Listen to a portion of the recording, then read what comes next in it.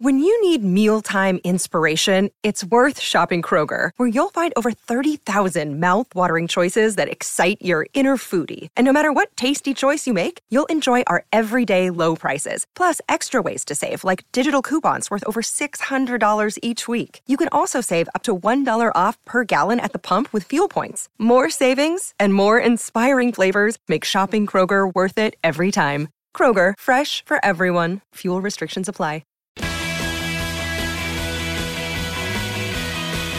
Run, don't walk. Versace Poro 100ml is only $79.99, but only at Chemist Warehouse. You're listening to Izzy and Kempy for breakfast on SENZ.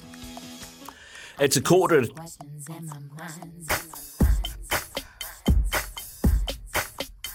I got my elbow on the windowsill, hand on my face, looking out to the world. A lot of questions lay awake in my brain, and I'm still trying to suss out what I'ma say. And if I do speak on some things, is it you that's gonna cup all I hate? So here goes. 9:15. I went a little bit early there, boys. Sorry. It is question time, though. Question time. And I know, like, Izzy is so invested in this. He's got the laptop on his lap. He's Googling already. He's Googling answers for question time. I am, actually. What makes Wimbledon such a class slam? I'm like, I don't know, grass. They all wear what? We'll get to that. Let's start with an easy one.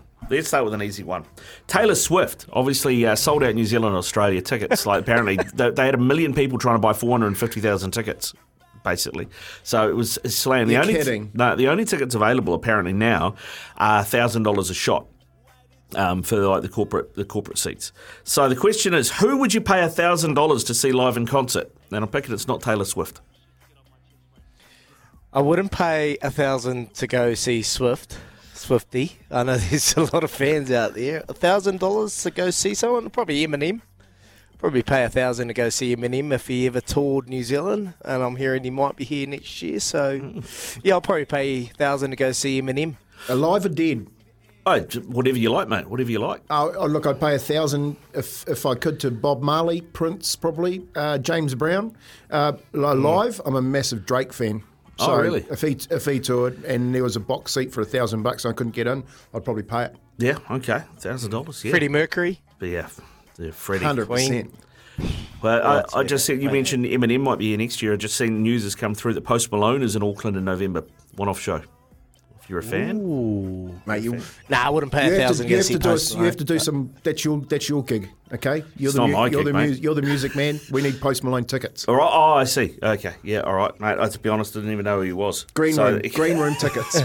we want to go and have a little bit of fun with Post Malone in the green room. I thought somebody had just said Sylvester Stallone wrong. Yeah, there you go. But for Post Malone, November in Auckland, apparently. All right, well, what will the score between the Whales and the Rabbitohs be tonight? I think they get 30. I think they're on a bit of a roll at the moment. One of the things that lifted my confidence in the Warriors going into this game against South was the way that they looked at the end of the game against St George. Like, going there to Wollongong, only won once in the last 5 or 6 years.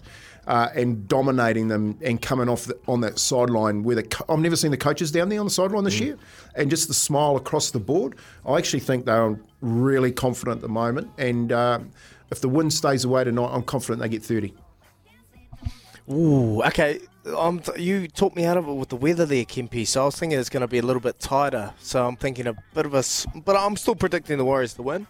24-10. I think the score will be over 14 points. Yeah, I think they'll be too good, but just the weather factor might play a little bit. That'll get my 13 plus home, which is good. I've got a bonus bet on Izzy, so that's good. Like that.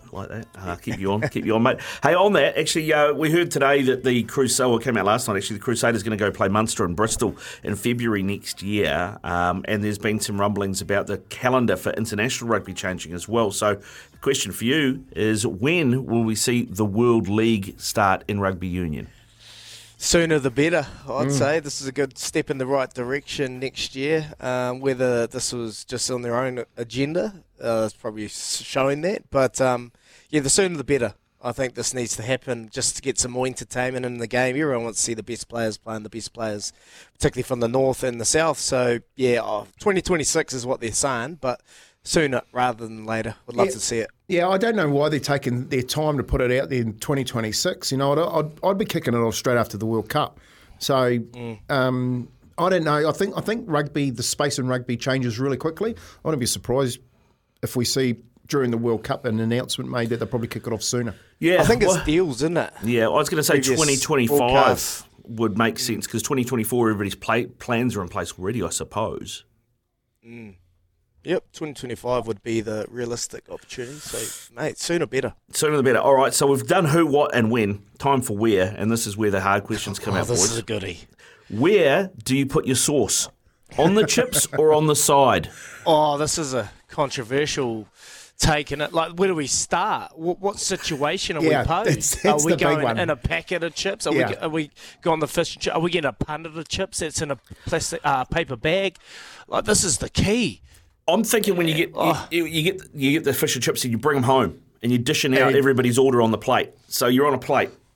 You put your sauce on the chips or on the side. You get a big dollop of half of sauce bowl, and you're just pouring it on the side. So you're dipping, aren't you? There's nothing worse than getting sauce on your fingers.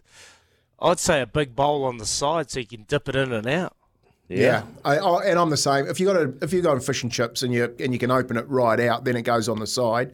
Otherwise, if you've got the sauce and it's in the close quarters, like when you used to go to the rugby is, and you get the little round cylinder of hot chips, the crinkle chips, and you get the sauce, and you look at the sauce, and they only give you one squirt. You know what I mean? So you get the sauce for one squirt. It's not enough. So I just squirt it nice and slow, and go and just like make an ice cream with it. Well, that's the other thing too. I mean, sauce, like tomato sauce, obviously what most people go to, but you guys ever do the vinegar or go the or go the mayo?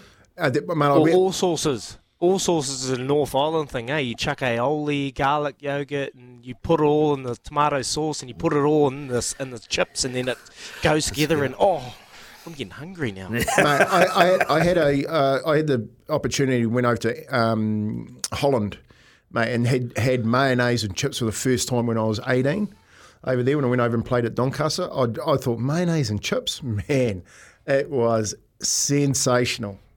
Yeah, I like it. I quite like the old vinegar on chips too. It's quite nice. Bit of extra salt, bit of extra tang. Right, okay, so we've hit the big one. Right, why is Wimbledon so special? It's the slam of the 4 slams, isn't it? Well, I'll talk about it first. For me, it's where I really got to see the great John McEnroe and Bjorn Borg.